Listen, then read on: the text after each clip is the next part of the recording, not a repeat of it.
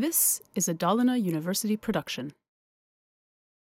The overriding impression that you get when you arrive at Dalarna University is that it's small.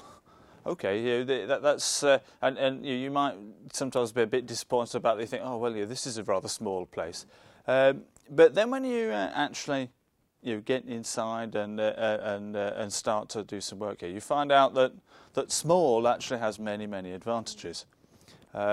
If you're in a big university with many huge faculties and thousands of people, it's easy to feel a bit lost. Where do I fit into here? And especially as a student, you feel that you're a very small player in the whole system.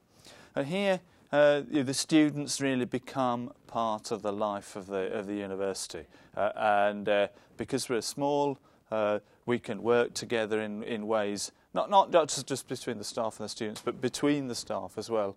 That it's if I want to go and talk to people in statistics or English or mathematics, then it's just to go down the corridor and talk to them, and everybody will know who I am, and I know who everybody is. So you get a closeness and an intimacy which allows many interesting academic ideas to flourish that would be difficult in a bigger university. First of all, I think we have a research and educational environment here that are quite good, even though from an international point of view.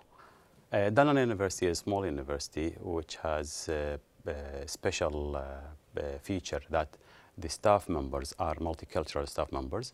We have teachers from Arab countries, from Britain, from France, from India, different countries. And also the students. We have students from all the world.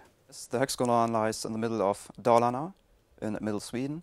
And therefore you can do a lot of winter activities and outdoor activities here, because it's a very nice landscape, and you can really discover a lot of nature. One good thing from an educational point of view is that you can have a close contact with the teaching staff here. Another side is that industries are rather close by. And the second thing is, or the second point, is more about the localization. I mean, we are here in the heart of Dalarna, which is the heart of Sweden, and it's both a city with all the advantages of a city and all the facilities on the own, transportation on the own, but at the same time it's on the countryside, and we are in a kind of beautiful and practical environment. We don't have all the problems and disadvantages of huge cities where commuting on them is taking a lot of time.